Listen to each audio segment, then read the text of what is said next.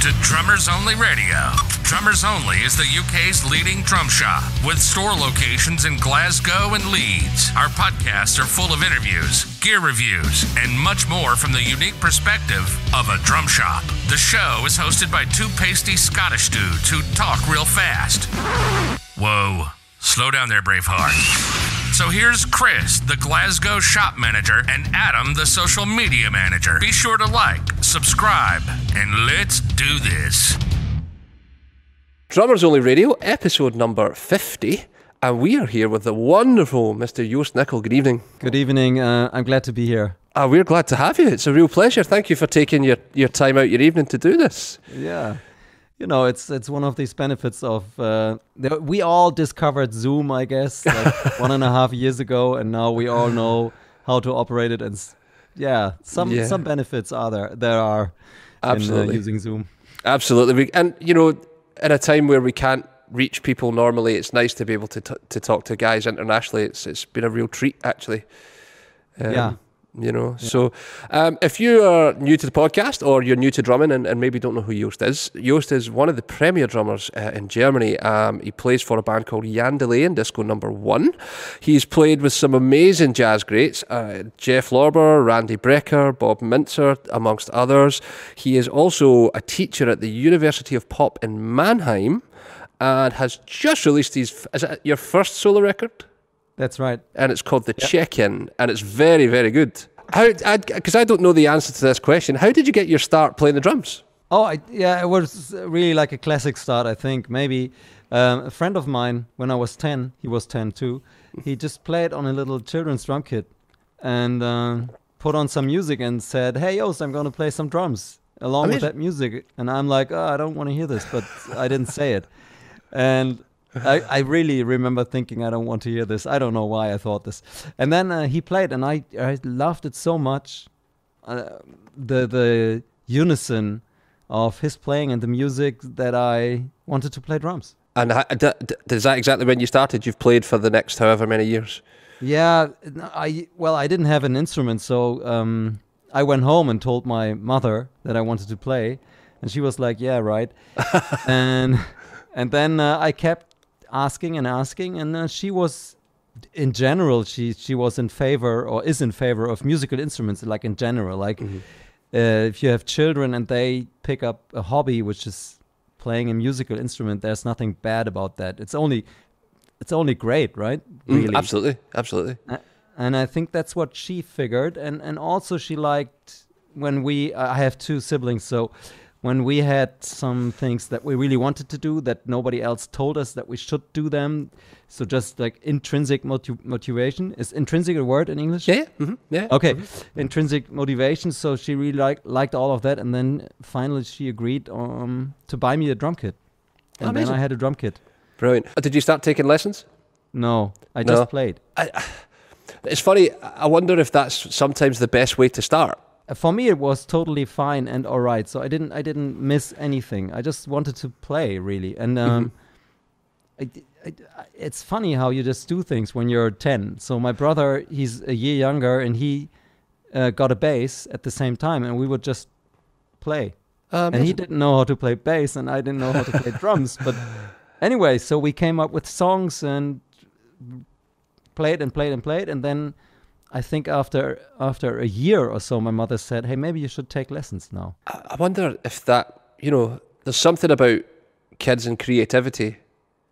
And when you're left to your own devices, you would probably have been more creative than if you'd started taking lessons right away. That might be true, yeah, because we didn't only play, we had like our own room, and we created a nice environment for ourselves. We had some lighting going and all of, what you do when you're 10. So we painted the walls, and we had some letters that we put on the walls, and so we really had a stage, and we were big fans of Kiss and the Beatles. And so we all sang. We didn't know how, we didn't know any English, but we wanted to sing English lyrics, so we just made them up while we, all of that, just no fear at all. That's amazing. Yeah, that's actually a really impressive way to start playing.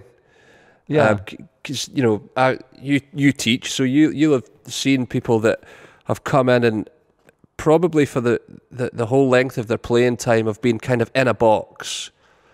You know, you do this, you hold the sticks this way, you play this beat, it takes you to this fill, that takes you to this beat, and and that's what I mean about the creativity. When you don't, it's like when you, I have a daughter and she's learning, she's very young, she's only just over 1 year, and she's grabbing pencils and crayons and she's just learning to do it. You know, she's not going to get art lessons. No. You know, she's just going to make pictures, and that's probably the best way, one of the best ways anyway, to start playing music. I think, maybe it leads or it helps with a mindset that is really important. That is really, everything is allowed. There are no boundaries. You can do anything you want with this instrument, and there are no rules. Of course, there are some things that make sense, and you can use these things, but for example, I never thought about how do I have to hold my sticks. Never ever in my life. So I know people who overthink this, and then they really just think about how they hold the sticks, and I'm like, yeah, but why do you hold the sticks? Because you want to play drums. Okay, what do you want to do on the instrument? Yeah. Maybe you want to create something that feels good for yourself, and then for the musicians you play with, and after that feels good for the audience. That might be a reason why you do this, right? Yeah, absolutely. It have to be your reason, but it might be your reason. So don't worry about how you hold your sticks so much, because that's only like, I don't know, it's just holding the sticks. Do something with them. Just hold them already. Yeah. You know? Amazing. So this kind of mindset was probably strengthened by just starting out and just exploring. Absolutely. And the other thing is about it is that right away you were playing music. You weren't just playing the drums. You weren't playing on your own in your bedroom with a stereo. You were playing with another person. Yes. And then this friend that initially was responsible for me starting to play drums, he was into playing guitars, so we had a band. We were 10 and we had a band. And I remember we were also playing some shuffles, and now, of course, I didn't know what a shuffle is. And so the guitar player would start like, and I would play, and it would like be like, that feels really strange, but I don't know what it is. What's the difference between this and that? And I have some early recordings, and it's really funny to listen to them, because, you know, it's not always, the song is supposed to be in 4/4, but we really didn't care. So some measures were just a little longer or shorter, and it was just about, it was like a punk attitude. It was really great. Yeah, man, that sounds amazing. And you have to have some of this attitude, fearless. You have to be fearless. That's really the best thing you can have. No fear. I think it helps that you were 10. Yes. Because there's no peer pressure about to be fearless. You know, when you get a little older, it gets a little harder. Yes, definitely, because then you know more of the world. Yeah, right? Totally. Yeah. And there's consequences if I invert those commas. You know, that you might get it wrong, or you don't want to make a mistake. Yes. You know. But I'd still, and then we had a band, and we kept going for like 5 years or so, and we even played gigs at some point. Wow. And I remember always in the first song, I would play a drum solo. That was just how we started the show. Amazing. And you know, we didn't think about it. We just, I'm going to play a drum solo because I'm the fucking greatest drummer in the world. I mean, come on. That should be in your rider now for every gig that you do. Like, I'll do the gig, but the first song, there has to be a drum solo, because that's how, that'd be amazing. Can you imagine walking up to a gig and, like, you go to see your favourite band and tune one, there's just an extended drum solo. You're just like, what's going on? That's amazing. Yeah, that's probably nothing you would do, right? But when you're young, the audience is fine with you doing that, because they see the pleasure and they also feel the energy, I guess. Oh, amazing. So you then went on to have a teacher, right? Right. So how important was that relationship? Because I've got a thing about, like, the first teacher's a really important teacher when you're learning an instrument, because they set up practice attitudes, and they set up, or they try and not instill bad habits, and hopefully give you a passion to keep going, you know, especially when you're young. Yes.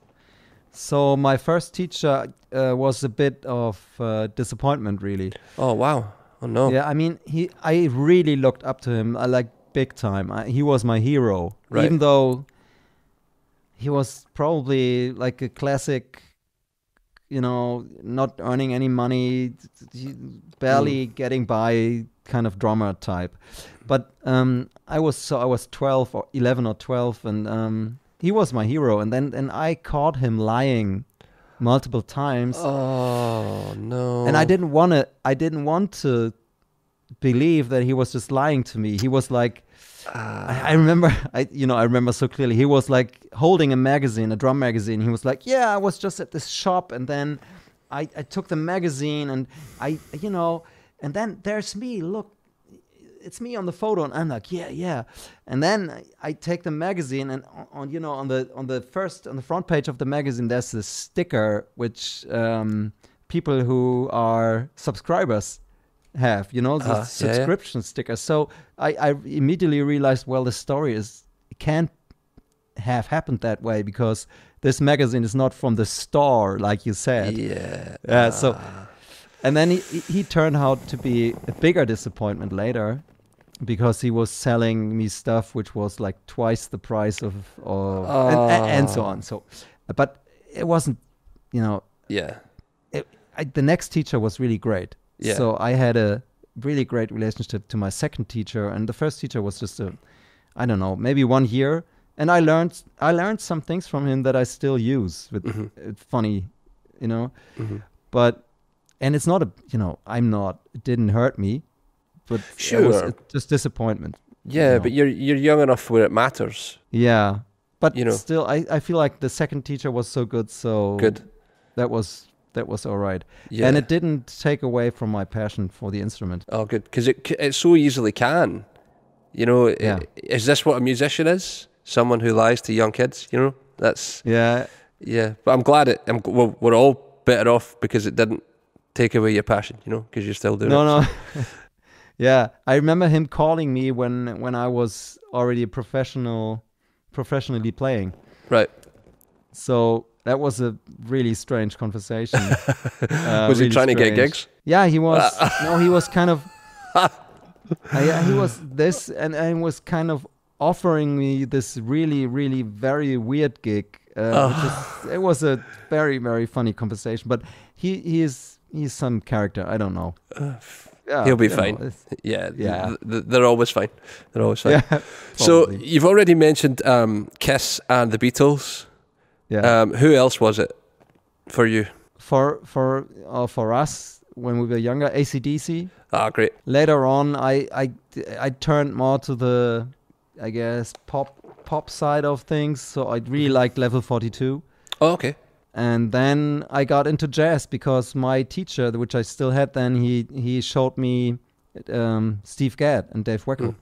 Yeah. And so at first I really liked. So with Steve Gadd, I really liked the music. I must say, like the albums he played on were music I liked. With Dave Weckl, I was totally blown away by his ability to play drums. It was more complicated music, like Chick Corea, and so in the beginning I was only listening to the drums.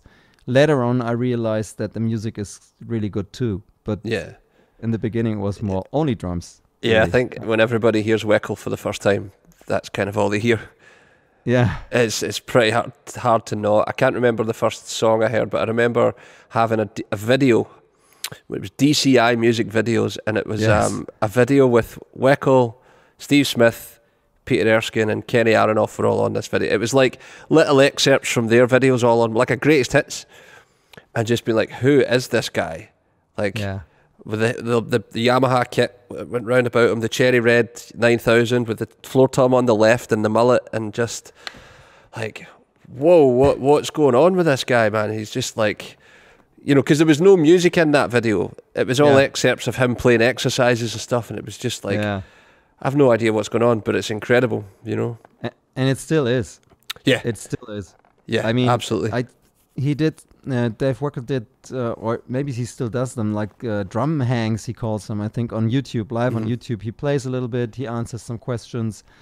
He also advertises for his online school, so it's a little bit of everything, which is fine. And then he just plays, and it's always Weckl. It's always it sounds so good. It's still we had him. We had him in clinic 5 or so years ago, and he brought 2 kits with him. So he brought his normal 6-piece setup that was close mic'd and his full rig, and then he had a bop kit with one mic above it.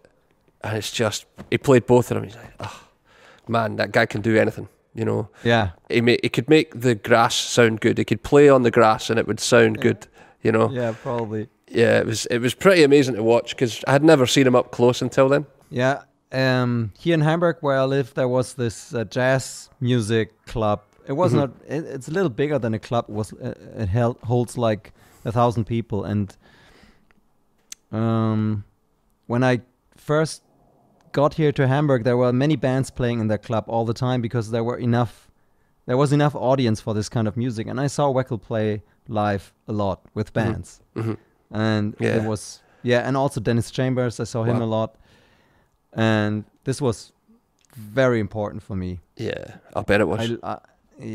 Like seeing these people in a musical context, not in a clinic. I mean, a clinic is great too, but this is a different thing. I always wanted to play music, and so that was a great learning experience. Yeah, to see I don't know how many times I saw him. A lot of times.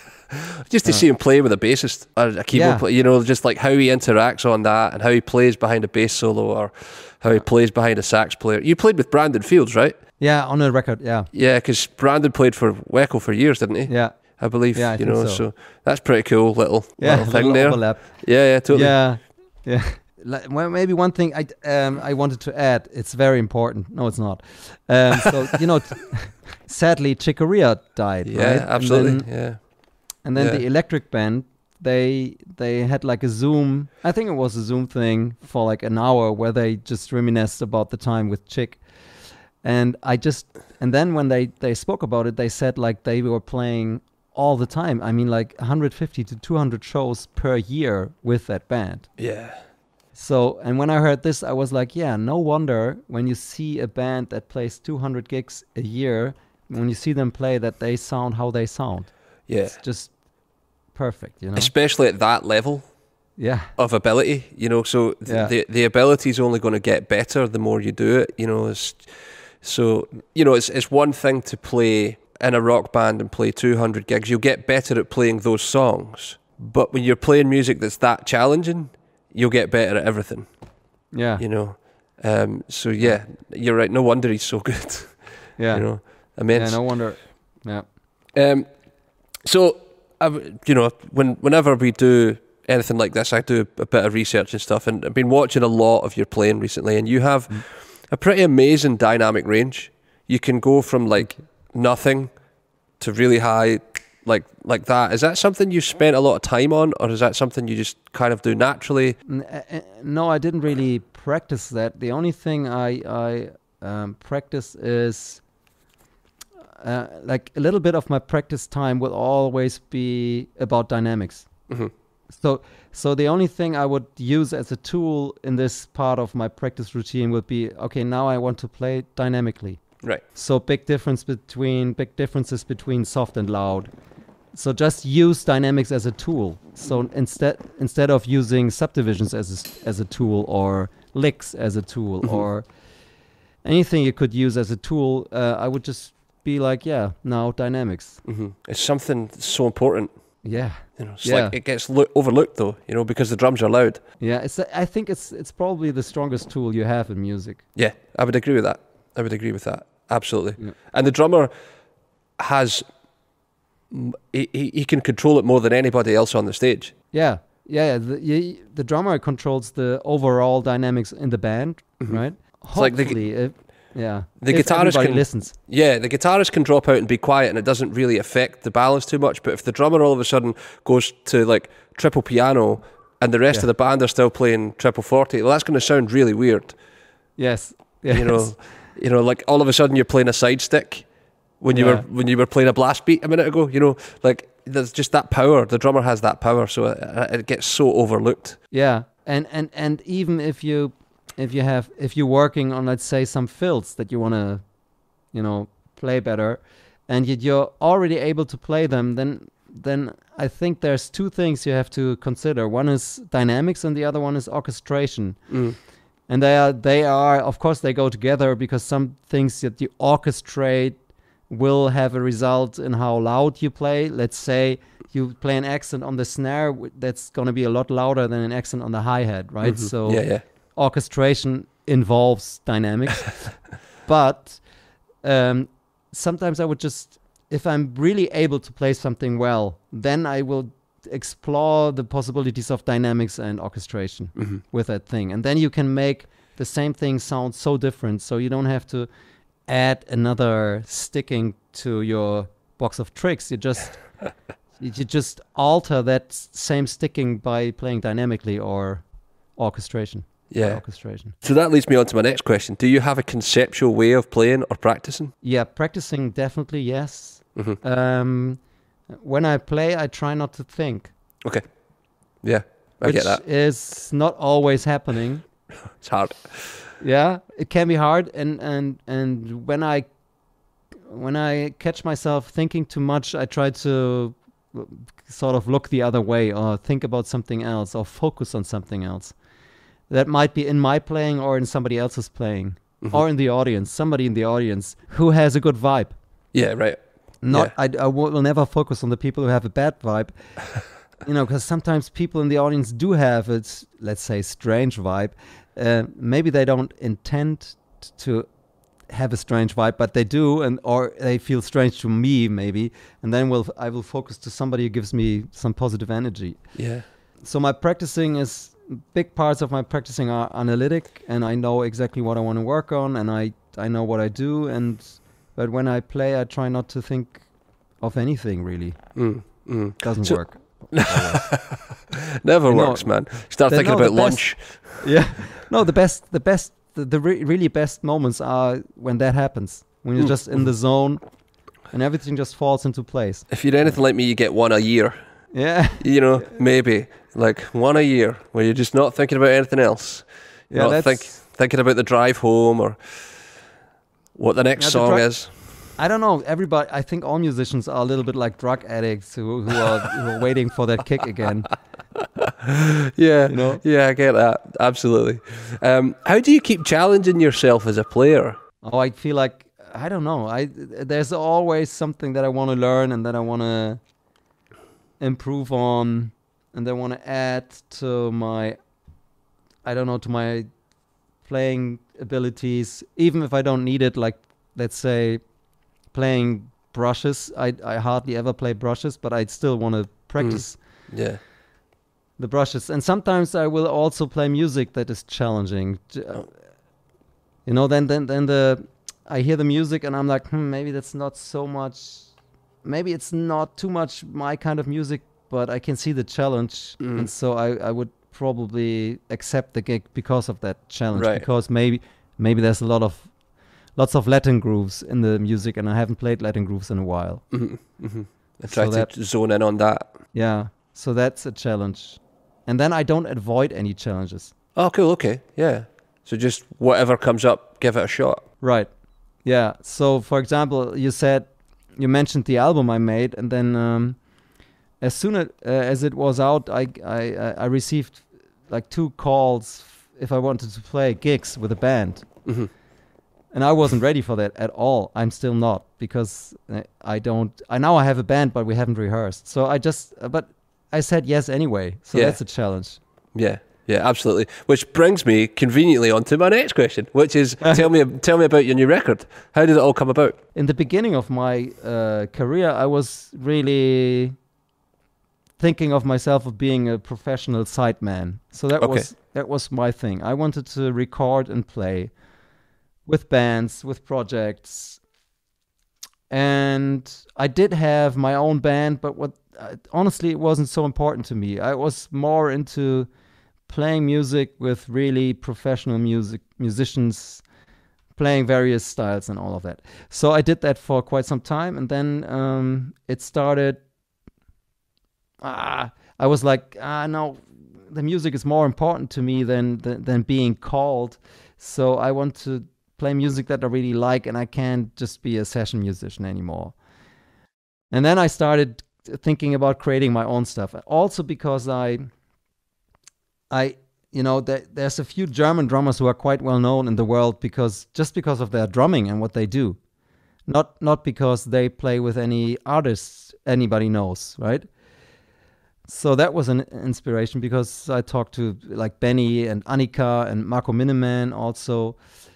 And that was inspiring. I was like, yeah, that sounds interesting. So I wanted to go in that direction. And then I wanted to do something on my own. And I was thinking, okay, drum book or music. And I don't know. I was like, okay, drum book first. And then I wrote the groove book. And after the book, I had enough experience to write another book. And then I just started 2.5 years with the album. I was afraid of it because I knew I had so many things that I had to do which I didn't know how to. Yeah, it's a big project. If anyone listening or watching has never undertaken any kind of solo recording, it's a lot of pressure. How do you? There's some really beautiful telepathic moments on it. I think that is it. The track, The Space. Yeah. Whoever is playing keyboards is like tip top. There's some really beautiful some question and answer things going on in the keyboard part and stuff. How did you pick the players? Because I have a thing about I really think when you're putting your own music out, you need to find people you could trust. Of course, yeah, yes. So I started the project before COVID hit, but then when I was done with the writing, it was a time to record the musicians. Then we had the COVID situation, so I couldn't really do any sessions like studio sessions, so it had to be remote. Mm-hmm. I sent the tracks to people I wanted to play on the album, and they sent me the tracks back with their interpretation of the music. And the keyboardist you were just mentioning, he's a young keyboard player. He's only 22. Wow. Yeah, he's German. His name is Simon Ostländer, and he's now playing with really famous jazz musicians internationally because he's so good. Yeah, he's very good. And I sent him that track, and he sent me his keyboards back, and he was apologizing. He was like, "Yeah, I recorded this and that, and also this keyboard, and then I added this, and it's a lot of stuff. Maybe you can't use it all."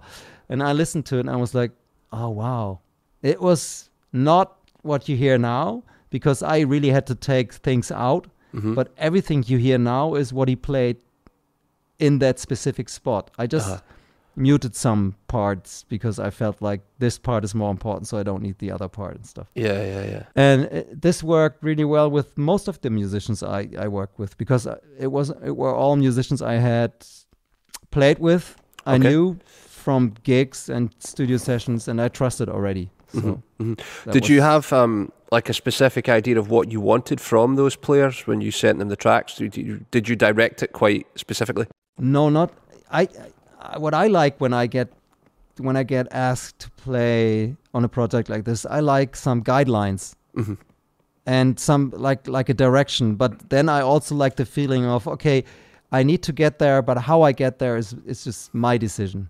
Yeah. And I really like that feeling when you create something. So that's what I did. So I told Simon, the keyboard player, I told him which instruments I wanted him to use, for example. So right? So because when you play keyboards, there are so many choices, and I told him what I like, which sounds I hear and stuff. Yeah. And so that were some guidelines. And I also said, of course, I told him where to solo and where not to solo and stuff like that. But yeah. But yeah, I guess that gets the best out of the player. Yes. Because you're not a keyboard player, so chances are he's going to come up with something, or he'll find a voicing for a chord that will work more than what you can think of. Certainly that's how it works for me. Here, go and do what you do. Yes, and I think that's smart. Other musicians do it just the same way. I mean, Robbie Williams, he needs a band, so he gets a great drummer, and he wants somebody to co-write songs with, so he gets great co-writers and stuff, and he gets just good musicians who are good in their field, and then add to the whole thing. And that's just my way of working with other people. Yeah. How do you compose? Do you compose at the piano or the guitar, or? Yeah, at the piano. So the first instrument was piano. Right. Okay. So do you have a good grounding in piano then? Yeah. So what I learned when I was a child was just classical music. Oh, okay, cool. And later on, I was interested in harmony, and I just took lessons. Oh, amazing. Great. Yeah. Because there's not a lot of drummers know much about harmony. And it's, I mean, the theory behind it is not complicated. Not really, no. No, it's just, I think because we're not used to dealing with pitch in the same way. Yeah. You know, every other instrumentalist deals with pitch all the time, but we deal with a different kind of pitch, a different kind of resonance and stuff. So, but you're right. When the minute you put a chord together, it's not that difficult to understand what's going on. When it can get difficult, it can get really dense and sophisticated. You know, like Giant Steps or something. You know, is like, it's tough. You know, but yeah, but still, I think the theory is not complicated. It's just making it work. It's complicated. It takes a lot of practicing, but the theory is really, it's math, really. Right? Yeah, half tones, semitones, and so I found that quite easy to understand. That doesn't mean that I can play everything in all keys, right? Because you still have to practice it, but theoretically, it's quite. I think it's not so complicated. No. From like a drum perspective, how do you decide what tracks you're going to solo on, and how do you come up with whatever groove you're going to use? Yeah, that was interesting. So when I was writing the songs, most of the time I just had a very simple time-keeping groove. Maybe not even something I played. Maybe just a loop or a little more than a click track, if you want. You know, MIDI or something. Just that's it. Nothing more. And then I would write something, and when I felt like, okay, now I'm happy with how the song goes, and also I like all the parts and how the transitions are, then I would go to my studio and jam and find parts that I found is interesting enough, but still supportive of the song. Yeah. So then I would record these parts, and after that, the other musicians played. Yeah, and then just kind of, did you pick, okay, I'm going to solo on 3 tunes or 2 tunes, or do you just let the song tell you? Yeah, it was really like that. So I didn't really have any drum solo on the song, on the record, but I was like, okay, you need to play a drum solo because it's your first solo CD, so you should probably play a drum solo. And then a part where I found it very fitting, presented it to myself. Presented. I don't know presented itself to you. Presented itself to me, right? Yes, that's. I was thinking that, but it didn't come out.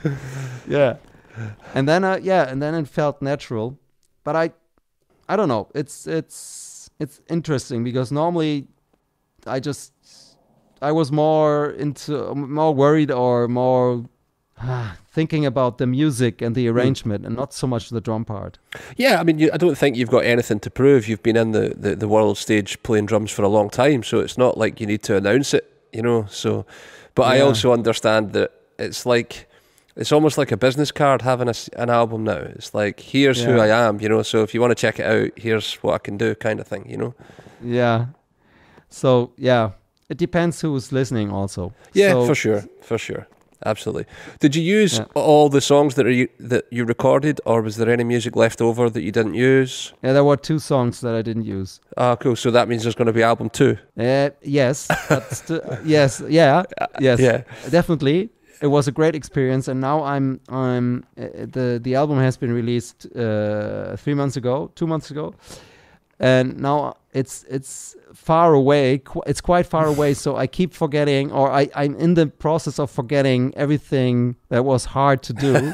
I mean, all the work I had to do. So now I'm probably up for it, but I won't use the 2 songs because I didn't like them. Right? Fair enough. Okay. Yeah. Fair enough. So I need to write new stuff. Yeah, so it's back to staying up till 3 o'clock in the morning to finish it so that you can send it to the bass player for him to record his part the next day. Yeah, I did some of that, but most of the time I really like to work during daytime. Yeah, really. Yeah, for sure. Yeah. Ah, man, it is a great record, so you should be really proud of it because there's a lot of really great moments on it. It's got a lot of funk on it.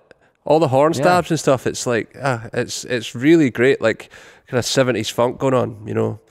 Yeah, Germans are known for funk and humor. So yeah. Amazing. So you didn't think that was funny? Why not? No, I'm just kidding.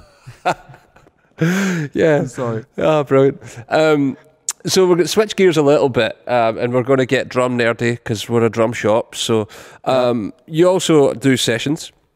Yeah. So how do you pick gear for a session? How do you decide what you're going to take? Okay.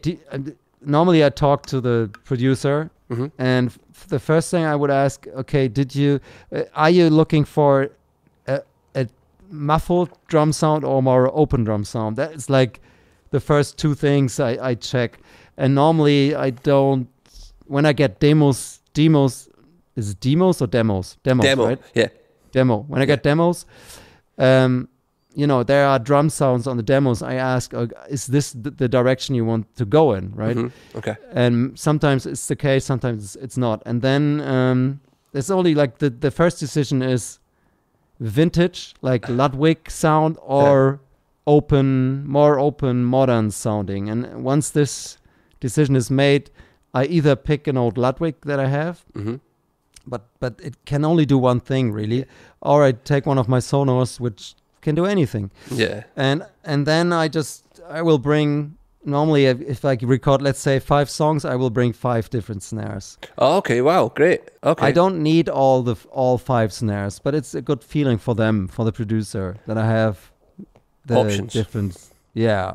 It's Plenty just like, options, and it's also showing that I take it seriously. Yeah, absolutely. Yeah, for sure. Right?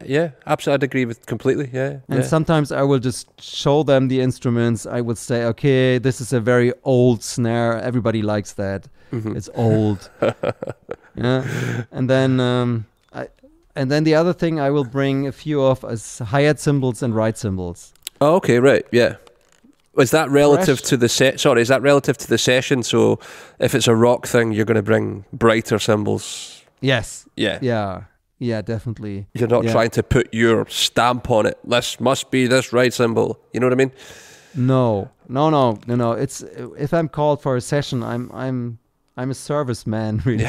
I'm offering my service, and I want everybody to be happy. Yeah, that seems to be the sort of most sensible way to do it, I would have thought. Yeah, it's they asked me to do something which they pay for, and so probably I should do it the way they want it. Yeah. It's like the process for deciding on a groove collaborative, or do you just play the chart, or do you get to do your own thing, or is it how does that work? It depends. Again, I really like it most if somebody says, I want this direction, and now how you get there, that's up to you. But some people are really specific about grooves. Some people are really specific about fills also. Oh, really? Yeah, like it needs to be shap-dum, da-dum. It can't be da-dum, ga-boom, right? Right. Wow. So that's something I find a little annoying, really, I must say, because to me it has the same function. It's just the same length of a fill. It has the same energy.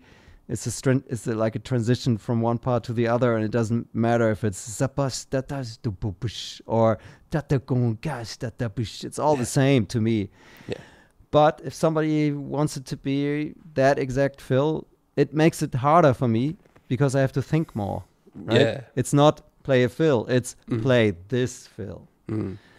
Yeah. But then, okay, I can do that. Do you get guys that want it to be, they'll send you a demo and then you spend a whole day trying stuff to come back to how it was on the demo? That's okay. Yeah.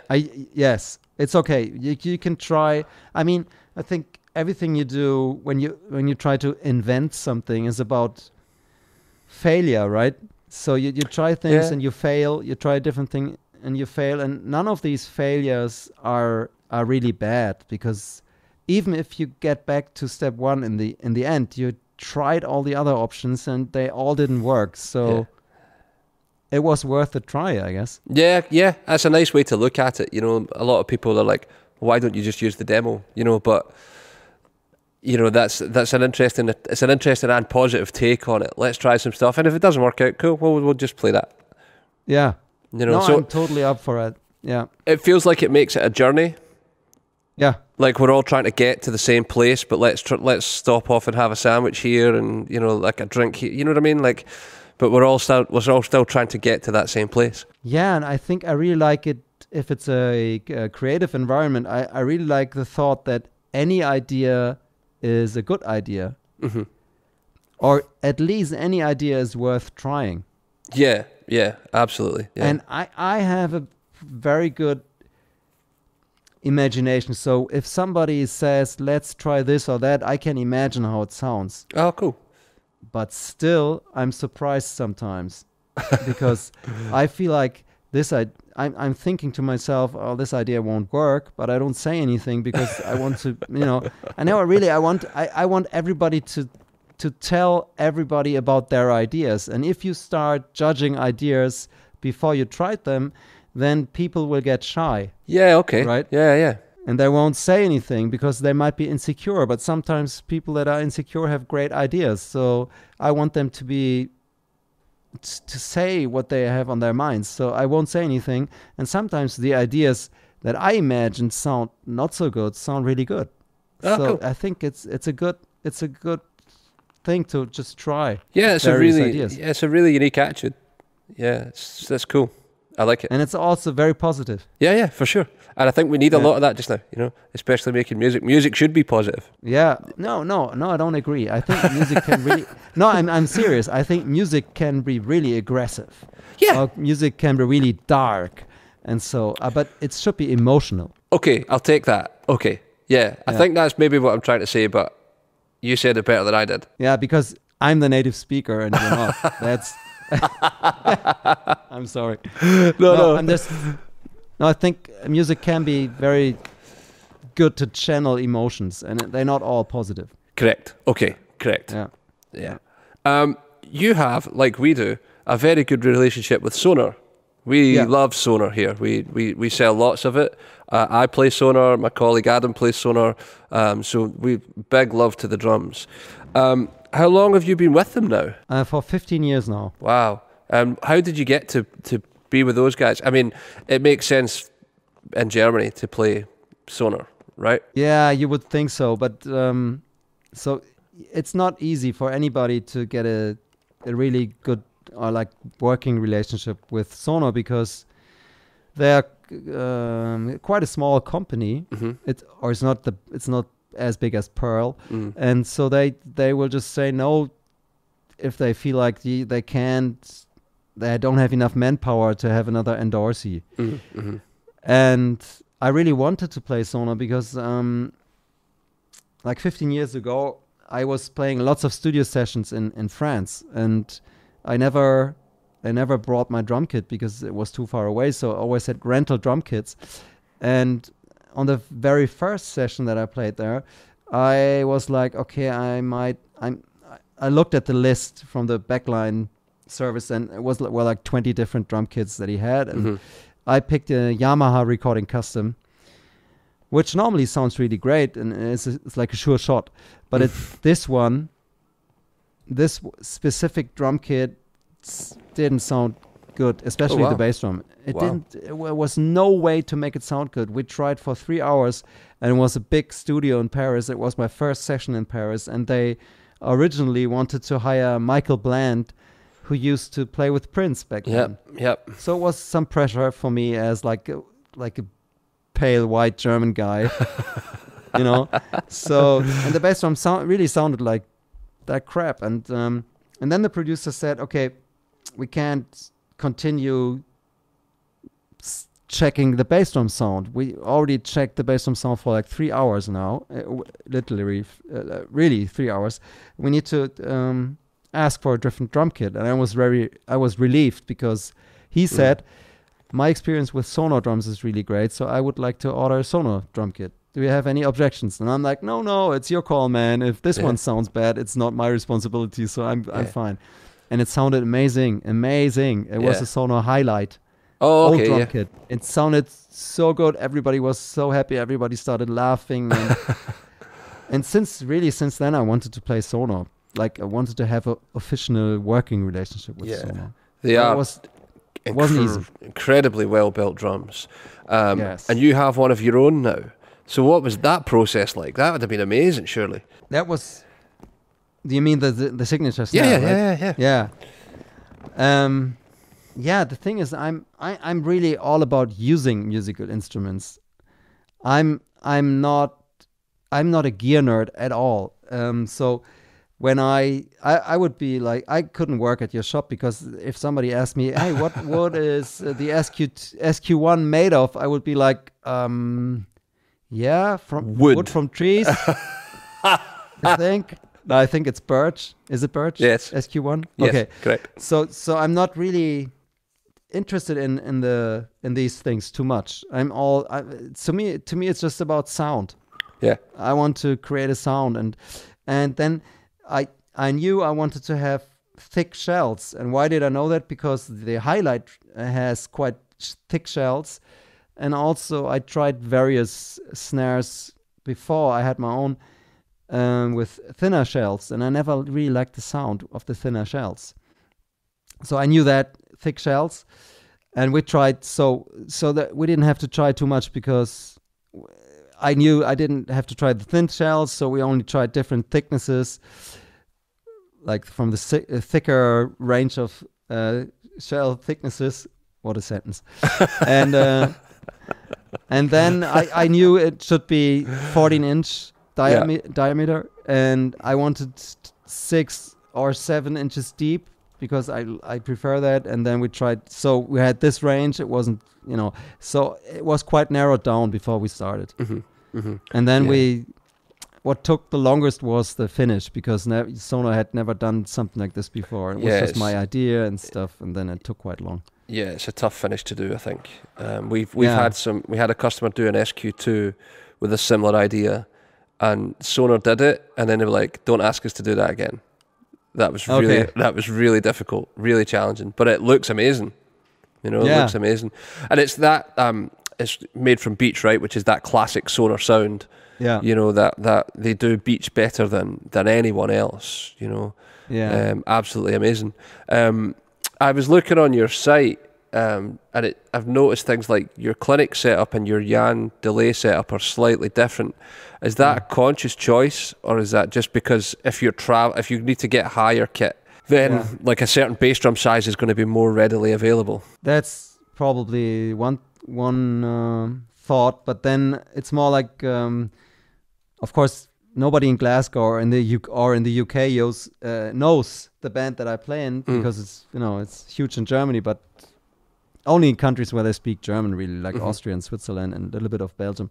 So, but when I play clinics, or what I was going to say is that the stages that we play on are quite big and the venues are huge, and so I use the drums are really the same sizes. It's just different cymbals. And I use smaller cymbals when I play clinics because they will be heard. Yeah. But when I play with, it's really the case. It's really that. It's so simple.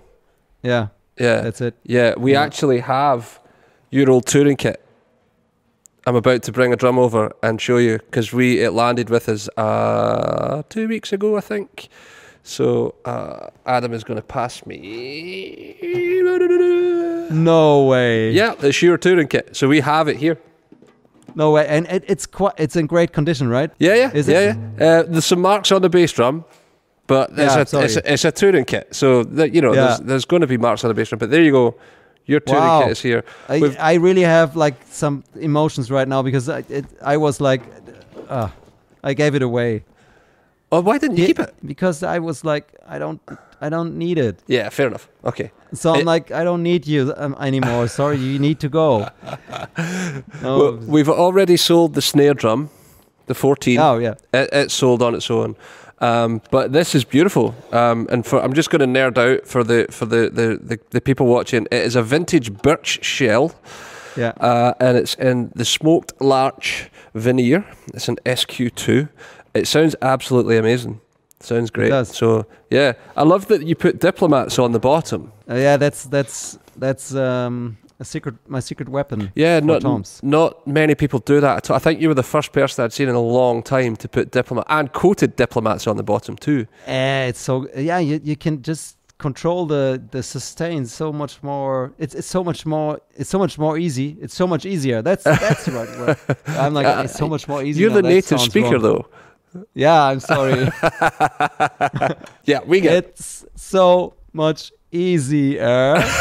No, to control the sustain, right? Yeah, for sure. That's for sure. why. Yeah, That's and why. you tape the bottom head, right? A little bit of tape bit. on the, yeah. I have a really when I play with this band, I have a really great drum tech. Oh, And, and he tunes. He just watched me tune it for the first time, and then he made some adjustment. And he asked me, "How do you like this? How do you like that?" And I was like, "It sounds amazing." And so I don't have to touch it. Amazing. He tunes it. So if he might have put something on the bottom head. Oh, just depended on the room and all that stuff. Yeah. Yeah. But no, it's a very beautiful drum kit. So thank you for giving it away because it came to us, and no doubt some proud Sonar owner will buy it soon. It's an amazing drum kit, really. I had it for like 5 years. Oh, really? Wow. Okay, I didn't know. Yeah. Because it's on your website. There's a picture of it on your website. Yeah. There's like a shot from up the top, and Yeah. I didn't realize you'd had it for so long. Yeah. I think I started using it in maybe even longer, 6 years. Wow. Yeah. But it's barely. I mean, there are some marks on the bass drum, but that's it. It's really in great condition. It's like I still felt like it's new. Yeah. I love the bass But I drum had to- size as well. 22 by 15. I think sizes are cool. You know. Yeah. I think you don't need very deep bass drums. No. And they're so well made. They sound so good. Yeah. You know, and the minute you put a microphone inside it, it really doesn't matter. You're just moving less air. Yeah, and I think it's more controlled. It's easier for me to play bass drum patterns that have more notes than just boom, chick, boom, boom. Yeah. Right. It's so much easier. Yeah, it's like I play the vintage series and having a 14 deep bass drums like that. You know, I play a 20, 12, 14, and it's just there, and you don't need to worry about it. You know. Yeah, and I like Bill Withers a lot, and the sound, the drum sound, and that's all. I think that must be quite short bass drums. Yeah, probably they'd have been by 14, I think, back then.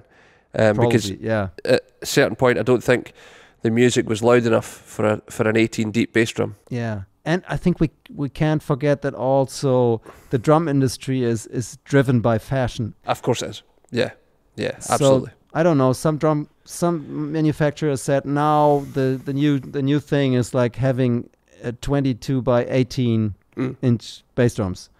And then everybody thought, oh, this is so cool. But it was more like fashion. It's like, you know, what your shirt looks like. I feel like Sonar do their own thing though. Yeah, that's true. They are kind of like one of these companies that just kind of like, here's what we do, and if you want to pick some drums up, then great. If you don't, then don't worry about it. It's okay, you know. Yeah.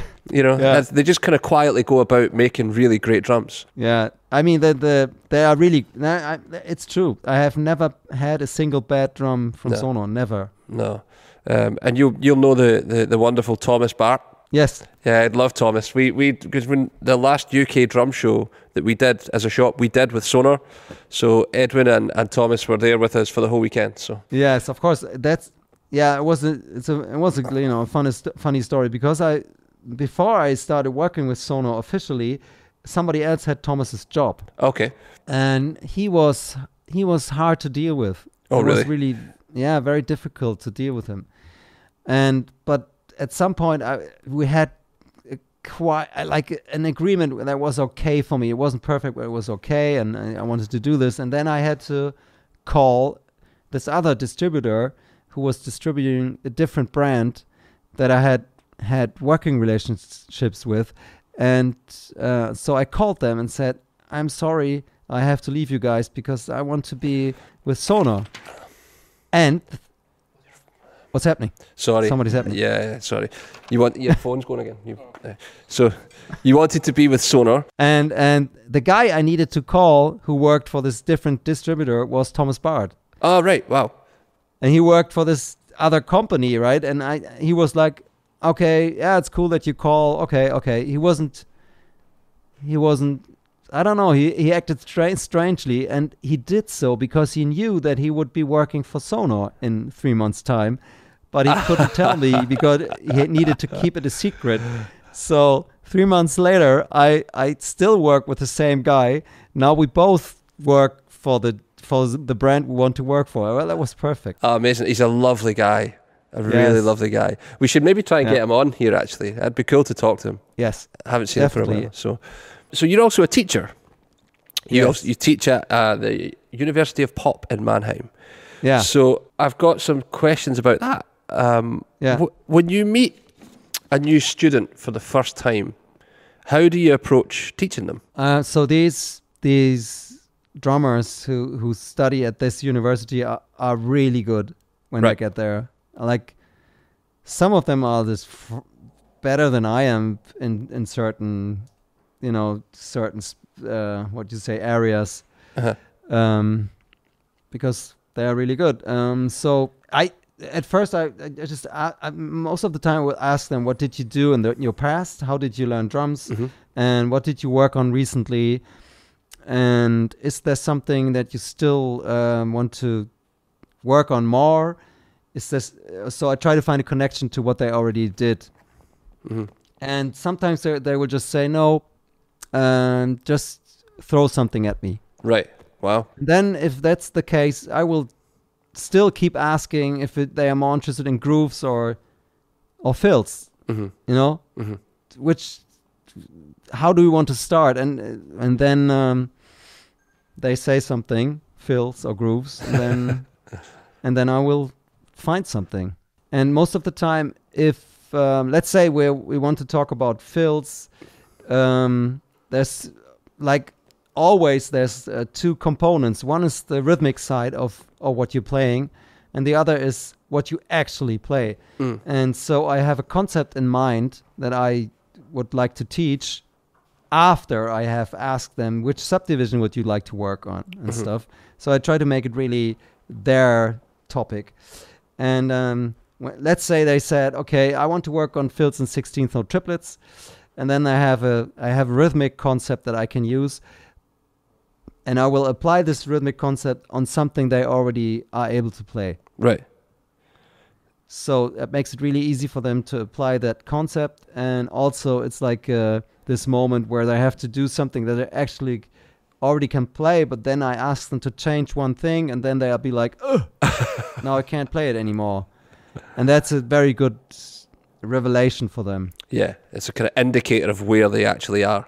Yeah, and it's also something that they thought they are able to do, but they are not really, because they haven't been working on it thoroughly enough.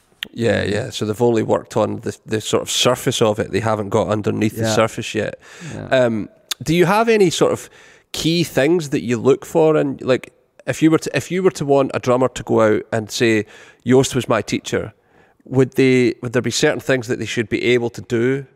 No. Like, they have to have great time. They have to be, they like a variety of grooves under their belt, that kind of thing. Well, I don't teach them for so long. It's right. It's like 1 year. Oh, okay. One out of 3 years. Ah, okay. So, and I see them 12 times. That's it. Oh, wow. Okay. Yeah. That's not a lot at all. No, that's not a lot, but you can do a lot in the 12 hours you have. That's no problem. But to me, it's not about myself. It's all about them. So I don't mean it to be like, I want my students, but in order for them to get work, in order for them to be successful, they should have things that they can do. I mean, we talk about the various possibilities that the drum industry or the music industry offers. Mm-hmm. And I ask them, what do you want to do? How do you see yourself in 5 years, for example? What would be your dream come true? And then I ask them to not think, well, this is not realistic. I just ask them, let me know. And then after that, it's easier to tell what they need to learn. But if somebody says, I want to be a drum clinician who is the next greatest Thomas Lang, for example, with brushes and double bass, whatever. And then it's a different thing. It's a different perspective. They need to know different things than the guy who wants to play sessions with another musician. Yeah, for sure. I tell them what my things are that I feel like are the most important, and what my core is, and so on. And some people can relate, some can't. Yeah. And I think that when we started talking about this whole thing, then I still think I want them to be free. Yeah. Okay. Yeah. Right. Yeah. And some younger drummers, they have this. Okay, I'm really interested in, let's say, crazy fills in quintuplets. Just an example, right? There's absolutely, I'm stating there's absolutely no use for crazy fills in quintuplets, right? You don't need this. It's not necessary. It's okay, but you might be enthusiastic about it. It might be your passion, and then it's good. So wherever your passion takes you is good. Yeah, I think there's also like learning to do that stuff will inform the rest of it. Yeah. If you can be solid in quintuplets, then surely you're going to be solid in triplets and 16th notes. And I don't think so. No? You think so? No. Well, I think if you've got an understanding of rhythm that dense, if you're playing difficult things that are that dense, then the rest of it should be, theoretically, should be easier for you, I would have thought. Maybe. I don't know. But I'm sure. Maybe we should try it.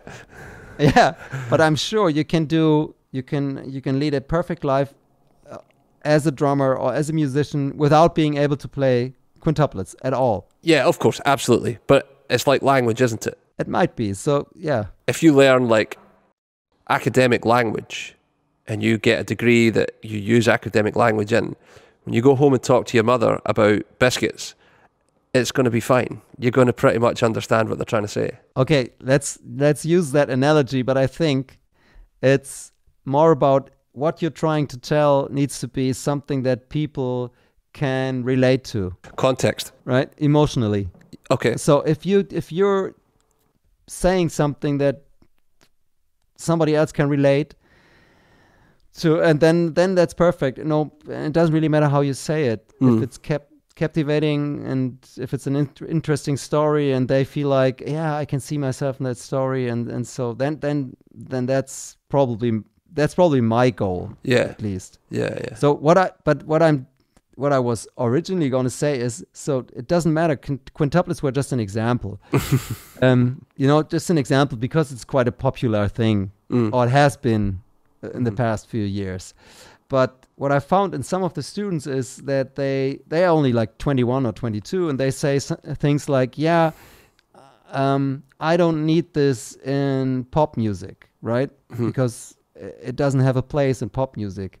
And they are thinking about drums as they would think about like they are studying economics. And I'm like, okay, but do you like it? Right? Yeah, I really like it. And then I'm like, okay, then you should practice it because, what we are doing doesn't make sense. It doesn't make sense to spend so much time on the drums because you will benefit financially in a way that will justify the hours you put in. It doesn't make sense, right? It's not logical. It's just passion. Yeah. There's no good reason for playing a musical instrument except passion. Well, what an answer. What an answer. Great.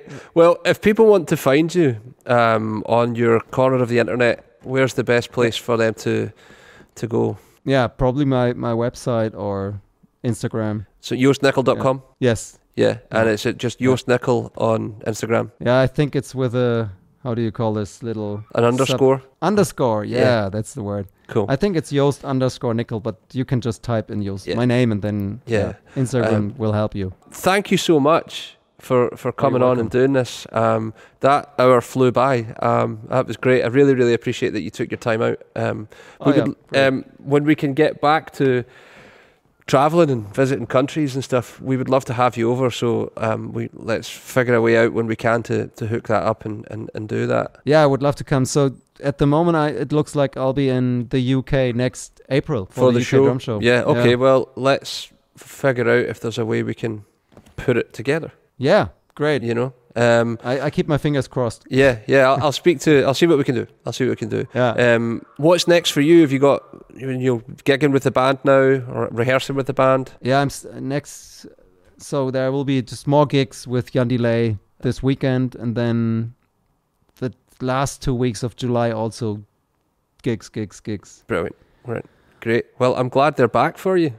I'm glad they're back. And it feels good. Yeah. And when they come round, enjoy. Yes. And I think we'll let you know. Adam will drop you an email as to when this will go out. But I really appreciate the time and the chat. Thanks so much, man. You're welcome. And I really like the thing, the look on your face when the phone was ringing. It'll be a screenshot, no doubt, and a meme at some point. Yeah. Okay. Bye. Thanks for listening to this episode of Drummers Only Radio. You can find us online at www.drummersonly.co.uk. Drop us a line. We're on Facebook, Instagram, Twitter at Drummers Only UK. Make sure you subscribe to the podcast. We're on Apple, Spotify and YouTube. Any questions? info@drummersonly.co.uk is the email, or if you need leads, it's leads@drummersonly.co.uk. Thanks again for listening, and we'll see you next time.